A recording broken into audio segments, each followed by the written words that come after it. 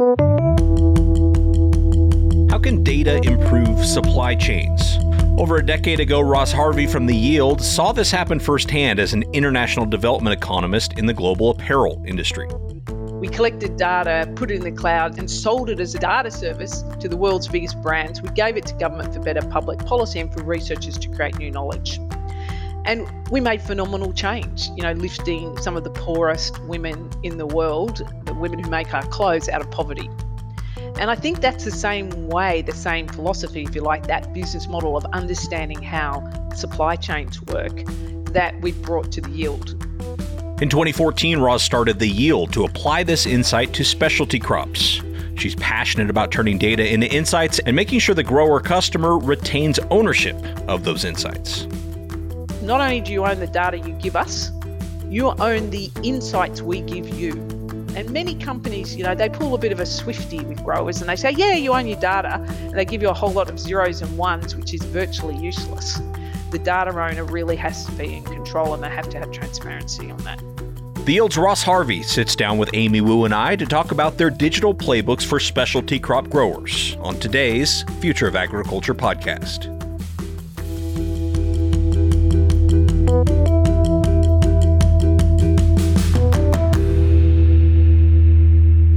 Well, hello, fellow ag nerds. Thanks so much for joining me for another episode of the Future of Agriculture. My name is Tim Hammerich, and every week I get to sit down with the farmers, founders, innovators, and investors shaping the future of the ag industry.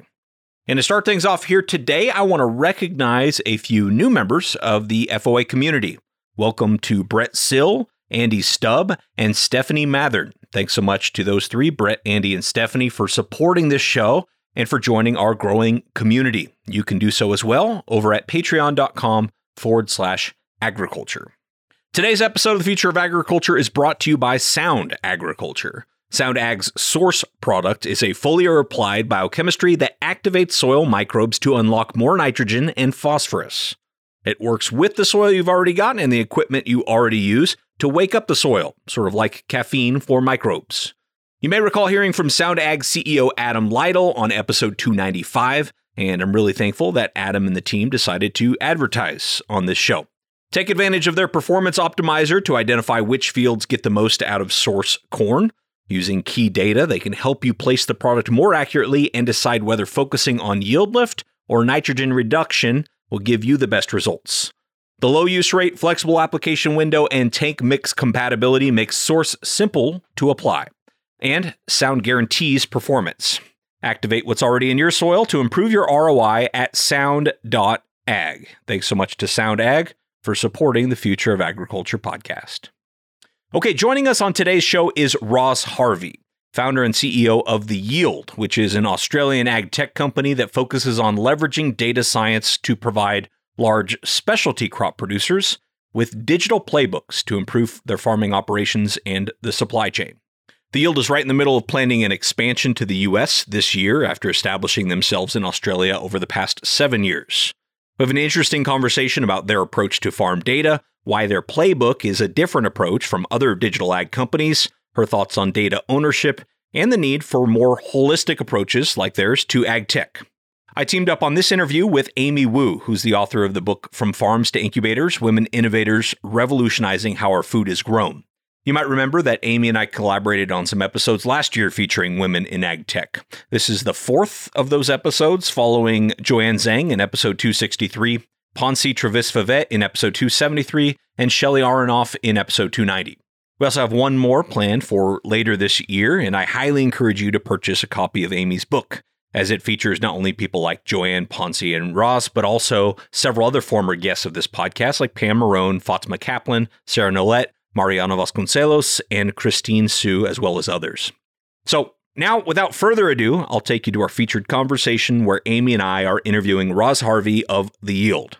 She starts with some background about who The Yield is and what it is that they do.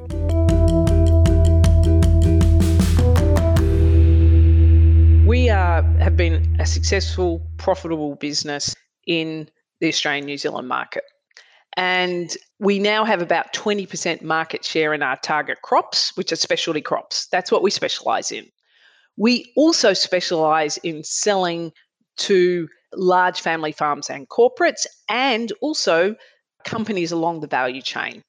And what that means is that most of our customers are already, in many cases, are American companies who happen to grow in Australia or vice versa. And the other thing that we have, a lot of our customers actually own the genetics of products that are growing here. And so we've built digital playbooks that can match that can be used to support a more effective outcome for the grower using those genetics. And so in many ways, whilst we're kind of born in Australia, we were born internationally because many of our customers were already global and particularly American companies. So it was a really natural progression to follow that. And I think one of the key things is we've really landed on this strong concept of these digital playbooks that we're creating. And really, these digital playbooks are essentially our growers' kind of IP about how to grow and distribute and sell along the value chain. And it basically in real time helps them make, fast confidence decisions about how to irrigate, how to feed, how to protect, how to harvest.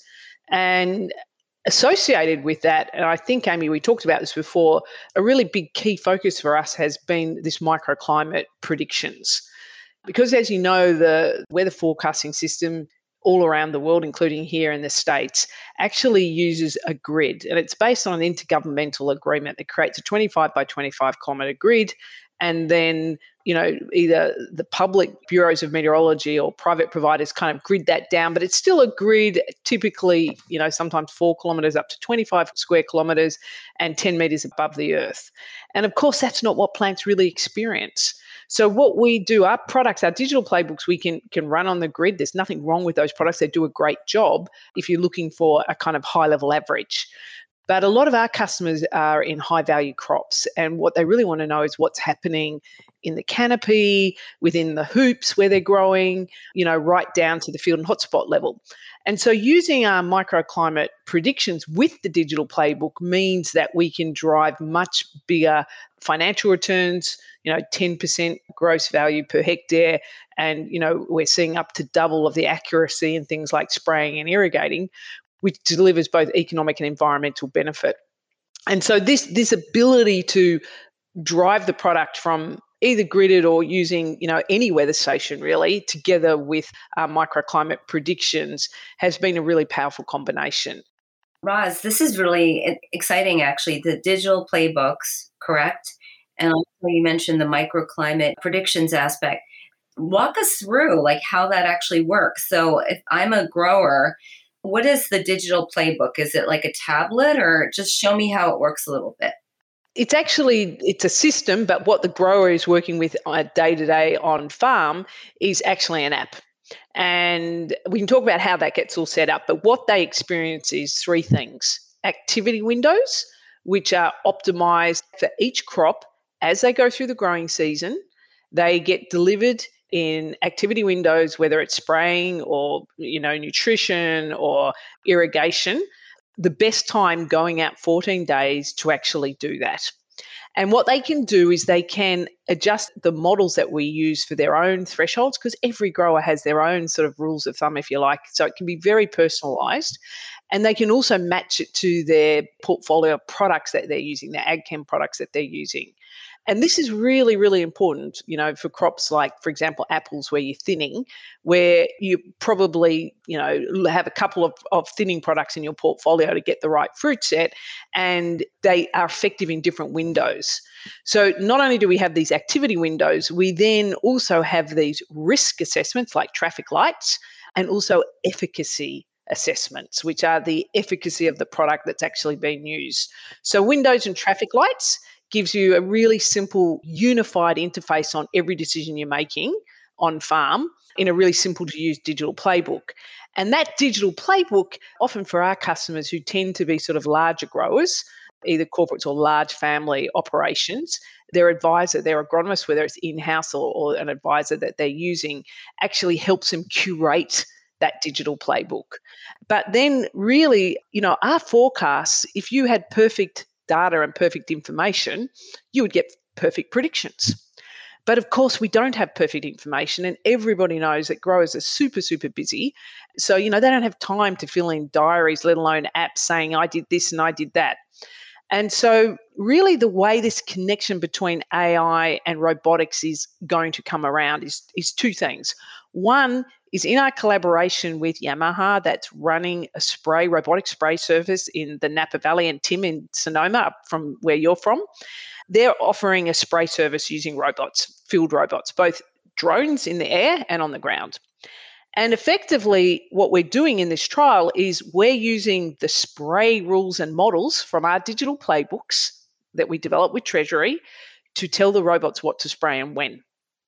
And we know using microclimate instead of using gridded data that we can get a really significant uplift in accuracy, which makes it more cost effective and more effective for the robotic spray. But at the same time, we're collecting the data from the robots to put back into our algorithms. And so when you ask me about the next wave of technology, Amy, I really think that automation on farm, so that we passively collect data rather than paying for scanning services and things like that that are just a cost, but you're actually passively collecting data as you're doing another job, means that it's going to free growers from having to worry about entering data about what I did into things like diaries. It'll all become automated, first of all, the actual activity, but also the collecting of the data that can be put back into the algorithms, which in turn can increase the accuracy of the robotic services. So I think it's a very exciting inflection point for the industry. I don't think it's going to happen overnight, by the way. I think there's, some years for this to be bedded in, but I think we're already seeing, early adopters using this technology, and it's a very clear pathway here. Could you provide some examples of when you see the light bulb come on for your customers of like, no farmer that I know is sitting around saying, well, if I just had more data, right? They're wanting better decisions. So what examples can you provide of when the light bulb comes on? So when we sell or when we start engaging with a customer, the first thing I ask them is, what are the top 3 issues that your business is top of mind that, you see as key to your success? That's the starting point. Open question. Then what we do is we use the business improvement framework, which has 16 tiles. We call them tiles and little calculators. So we look at how do we grow revenue, how do we reduce costs, how do we mitigate risk, and how do we help you digitally transform? And so before we put a single piece of technology anywhere, we've already sat down with the customer and worked out exactly where the value is for them. And what we say is, we're interested in this as a long-term digital transformation relationship. So let's start with the thing that's easiest to do and is going to give you the greatest return. And then the other 16 tiles, if you like, we can pick off as we go. And that's when the light bulb goes on. Because people go, oh, right, I get it. So we're going to start with my priorities. Yes. And what we have is platform technology, which obviously makes that possible. So then driving it into the next level, I think it's really, when you sit down and you say, okay, so if you knew what your harvest was going to be, when do you need to know it? And at what level of granularity do you need to know it to actually create value? And when you actually ask people that question, initially they look a little perplexed because they're so used to actually having to go around and look at the block level and add it all up because that's the only way humans can do it. But really, in a lot of value chains, what really matters is very early season forecasts to actually go into the forecast for the market and for the pack house to actually make sure they can get the best return and to also help them be really clear about their strategy for the year. And then as the year progresses, to adjust what they do to hit that target. And that often has a lot more value than trying to do a block level forecast right at the end when the season is already set. So I think that for me is when you see the light bulb go on. The other one for me was with thinning, with Apple customers, where they had 2 different thinning products that they could use. And so, as I know your listeners will know, Tim, is what's really important as apples is to get your fruit set right at the beginning of the season. And that'll make the difference between you get a good pack out rate and get a profitable season or you don't. And so typically what you have to do is apply these thinners at blossom, that's called blossom time, to get the right amount of blooms that transfer it into little fruitlets. If you get that wrong, you've got to do a secondary thinning, do it again, you've got to do a manual thinning. And what you really want to do is make sure you get it right the first time. But the products that we use to achieve that are really, really weather sensitive. And so both their efficacy and which windows you can use are really affected by that. So when we build a digital playbook where they can actually look out 14 days and say, across these blocks, I can use this one and that one. And then here's the traffic light that tells me how effective it'll be and how hard I need to go. It's like, okay, I really get this. And then when I produce them a report and says, this is how many hours you can get to use your spray resource if you use microclimate predictions versus using a gridded forecast, and you can get 2 hours and 36 minutes extra each day if you use this one versus that one, and you've only got fixed amount of labor and a fixed amount of physical assets, then everyone goes, oh shit, I get that. And so it's really grounded in the practical, how do I help my customer be more profitable and get a better return on their investment? And then linking the technology back to that in a very explicit way of what can I do differently that's going to help me achieve that people really understand it very quickly. And then we constantly, when we work with customers, we constantly play back the results of our analytics. And we say, this is what we're seeing in our forecast. So this looks a bit weird. Why is that? And they'll go, oh, you know why? We just changed out that block and we swapped over those vines because we had a problem. And we forgot to record that in our system. And so then they realize the power of the data, that where their data is better curated, they get a much better accuracy outcome. And they go, okay, I understand the value of that data. And so there's lots of moments for me as we work with our customers and delivering, outcomes for them, where you can see that people really understand that what comes first is what they're trying to solve, and that technology is a solution for that. And opening, in fact, making that so much more transparent and accessible really helps people understand why data matters. Right. Yeah. And I think you've done a great job of articulating why data matters. I think maybe what I'm still unclear on is like, if a farmer is convinced that they want to leverage their data better, what's the differentiation point between the yield or other ways that they can do it, either whether it's yield estimating or weather stations? Okay, the differentiator for us is we don't do just one thing. We create a digital playbook that covers every single activity, all of which are weather related if you grow, and we put it all in one place. The data is in a platform and it's their data and they own it. They own the inputs and the outcomes, and not just the zeros and ones, the actual predictions. And that's their data. We own, obviously, the technology, if you like, in between. And effectively, they can then use that to continually fine-tune what they do and learn and adjust their digital playbook to help them scale their operations and be more effective. And they can also use it in how they interact along the value chain. And so it really means that they get a complete solution. It's very contextualized for them. It's hyper-specific. And they own not only the zeros and ones, but the actual insights.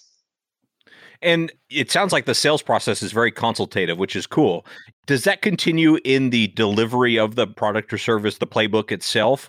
Or is that more like any other software? Once you get them trained up, they're using it pretty autonomously? Yeah, it's a really good question. It's actually a very, what we've really focused on is not only the technology, but the sales to success process itself. And in some ways, we see that as equally important IP as the technology, understanding what you're trying to solve. And every crop is slightly different. I can tell you of those 16 tiles, which one will matter the most for what crop and depending what their business model is. If you're a wine grower and you 100% outsource, harvest prediction and contracting will be the number one priority for you. If you're an apple grower and you grow yourself, thinning will be the thing that you're very, very focused on. So it's really, we have a lot of knowledge in the business because we have specialized in these type of crops of understanding not only where the value is, but how to tune our analytics and our digital playbooks to solve those problems. So once we start executing on that, it is, as part of success for us, is how many more models you want us to deploy for you and putting your data to work. So it's inevitably a pretty ongoing consultative process. And what we aim to do, obviously, to make that scalable is to, as much as possible, be able to give people, as part of our websites and our reports, real-time feedback about the impact that we're making, which helps guide people's investment decisions. Because once we are working with a customer, they can start off with their own rules of thumb. Nearly every grower has their own rule of thumb about everything. That's how they manage. And then you can introduce analytics, which we as a business model, we charge per model per acre. You can just add where you see the value, and we can just keep building out your digital playbook with you at the right cadence that matches your business requirements. And so that makes us very scalable, and we see ourselves as a transformation partner working with our customers longer term. And that's partly why we work with, large corporations, large growers, because, that's the way we're working with them. But having said that, many of our customers, half of our customers actually come from the value chain. They're either processors or packers or input providers. And what they're doing is working with their grower base to make them more productive, because it's good for everyone in the value chain. And so we often, even though our customers can be quite large, we can be working with quite small grower groups. And it sounds like, at least part of the special sauce is in the tying the data points together and providing a user experience where they can interact with the data points in an actionable way. If I understand right, are you powered by FarmBeats, or at least a Microsoft Azure platform? We're certainly in Azure, the Microsoft platform. Part of our secret sauce is actually our platform. And in fact, the team, my CTO, data architect, product manager, senior engineers all came from one of the world's biggest fintech businesses. It was a company, an Australian company, that actually built the Tick History product, which is used for powering algo trading in just something like 3 million records a second from every stock exchange in the world, milliseconds timestamps it, normalizes it, and then sold it via Thomson Reuters to the world's biggest financial trading houses and people like the Fed Reserve here in the US. And also gave that data, by the way, to universities to create new knowledge. So that team is our team. And that's why our real capability is analytics, and we understand deeply at our core the value of data, how to make it analytics ready, how to put it into production at scale cost effectively. It's very easy to do a proof of concept on AI or call it AI. It's very hard to actually do it in reality at scale cost effectively. And so that platform we built is in Azure, in the Microsoft platform, but a lot of the capability and IP is in our own platform that sits on top of that underlying capability. And then for hardware, for things like weather stations or wherever you're going to collect the data, do you use, other people's hardware for that? Yes. When we started life, we started off doing our own farm area networks, which we still do in Australia. And we built a capability to take data off farm. We're increasingly have moved to being data agnostic, which means we can take data from anywhere. And we've done trials with weather station providers here in the States to show that our ability to predict at a microclimate point, so not just gridding down, but actually predicting where that actual sensor is, we can do it with anything. And we've done technical trials with companies here in the US to demonstrate that. And that's very important for scaling. It's also very important for our customers because they've got a lot of tech out there, particularly in the field of sensors and weather stations, and they don't need to spend that money again. We can just put that same data to work. And even better if they've got a history of that data, because it accelerates what we can do with the analytics. And we can usually pull that from the weather station company. I was just going to say, because you mentioned working with larger growers, do they typically have someone that is a data manager? What's the role of somebody who's going to be working with you most closely? Is it like a CTO, or what type of role are you working with? Because I think it's interesting how a large grower might work separate from a small grower. Yeah, it is very different. And we work with both large and small, but usually with smaller growers via another sort of company that they have a relationship with in the value chain rather than directly. And, in large corporates, say, for example, a Treasury or a Costa, which has got a joint venture with Driscoll's, we work across the business because you have to deliver value for the customer. So we'll work with the operations manager. Often we work with the vineyard or the site manager. We'll work with the IT department, with the operations and CFO team, and the marketing team. Because remember, we're doing things like really linking what's happening on farm with the value chain. So the more agency you have in that value chain, you can imagine if you're selling berries, for example, fresh, and we're doing 6 weekly rolling forecasts at a block and variety level, And that can be used to help you be clearer about what you're going to produce to help you achieve a better price. Your customer inside that value chain is actually the marketing and sales people. Similarly, if you're trying to optimize in the pack house or in processing in a fermenter in a winery is trying to make sure that they're transforming grapes into the highest value return product. And that means getting the right varieties, the right categories at the right time into the fermenters and keeping the fermenters optimized. And so we work across these businesses because data is valuable across the businesses. And I think that's one of our, differentiators is taking this value chain approach rather than just looking at solving a single point solution. Every grower knows it doesn't help you if you just fix, irrigation, but you've got no view to, how I manage thinning or how I deal with pest and disease or how I deal with the harvest scheduling. It's a system, and that system is linked to a value chain. And the true transformative value of data is that it doesn't matter how many times you use it, how many times you transform it, cut it up, put it into new models, it's still there. It's never used up. And it keeps creating more and more value as you do that. So really, this power of data it's very important, to understand this and also to put it to work, which means you've got to work across different functional groups, if you like, not only on farm, but also in the value chain. Now, the challenge in all of this is making sure that the owner of the data is protected and has control and transparency. And one thing that really differentiates us, Tim, is we say to our customers, not only do you own the data you give us, you own the insights we give you. We own the machine, the data robots that create it all, but you own either end of that. And many companies, they pull a bit of a Swiftie with growers and they say, yeah, you own your data, and they give you a whole lot of zeros and ones, which is virtually useless. You're paying for a service, you deserve to, you own the outcome of that service. If it's a harvest prediction or a digital playbook, a set of predictions and outcomes, our customers own both ends of that. And they decide what to do with it. We will not resell any data insight or aggregate data from our customers in any way without their explicit written agreement. And this is very, very important in a business like ours that works up and down a value chain. The data owner really has to be in control, and they have to have transparency on that. Yeah.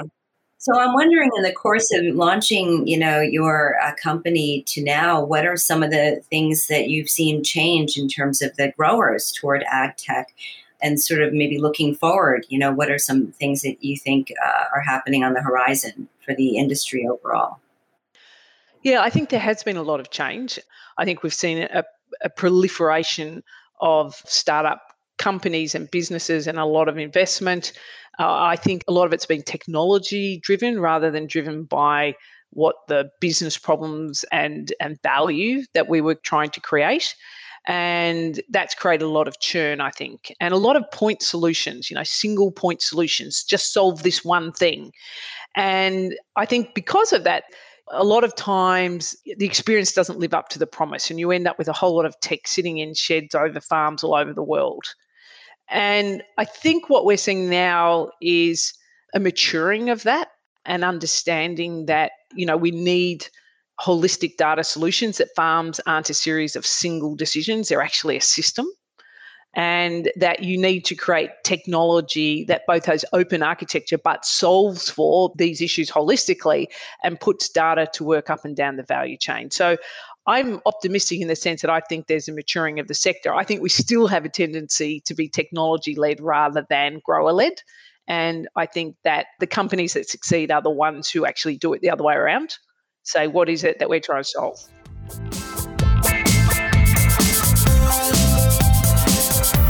Well, I want to thank Roz Harvey of The Yield for sharing her insights with us on today's show. You can learn more about what they're doing over at theyield.com.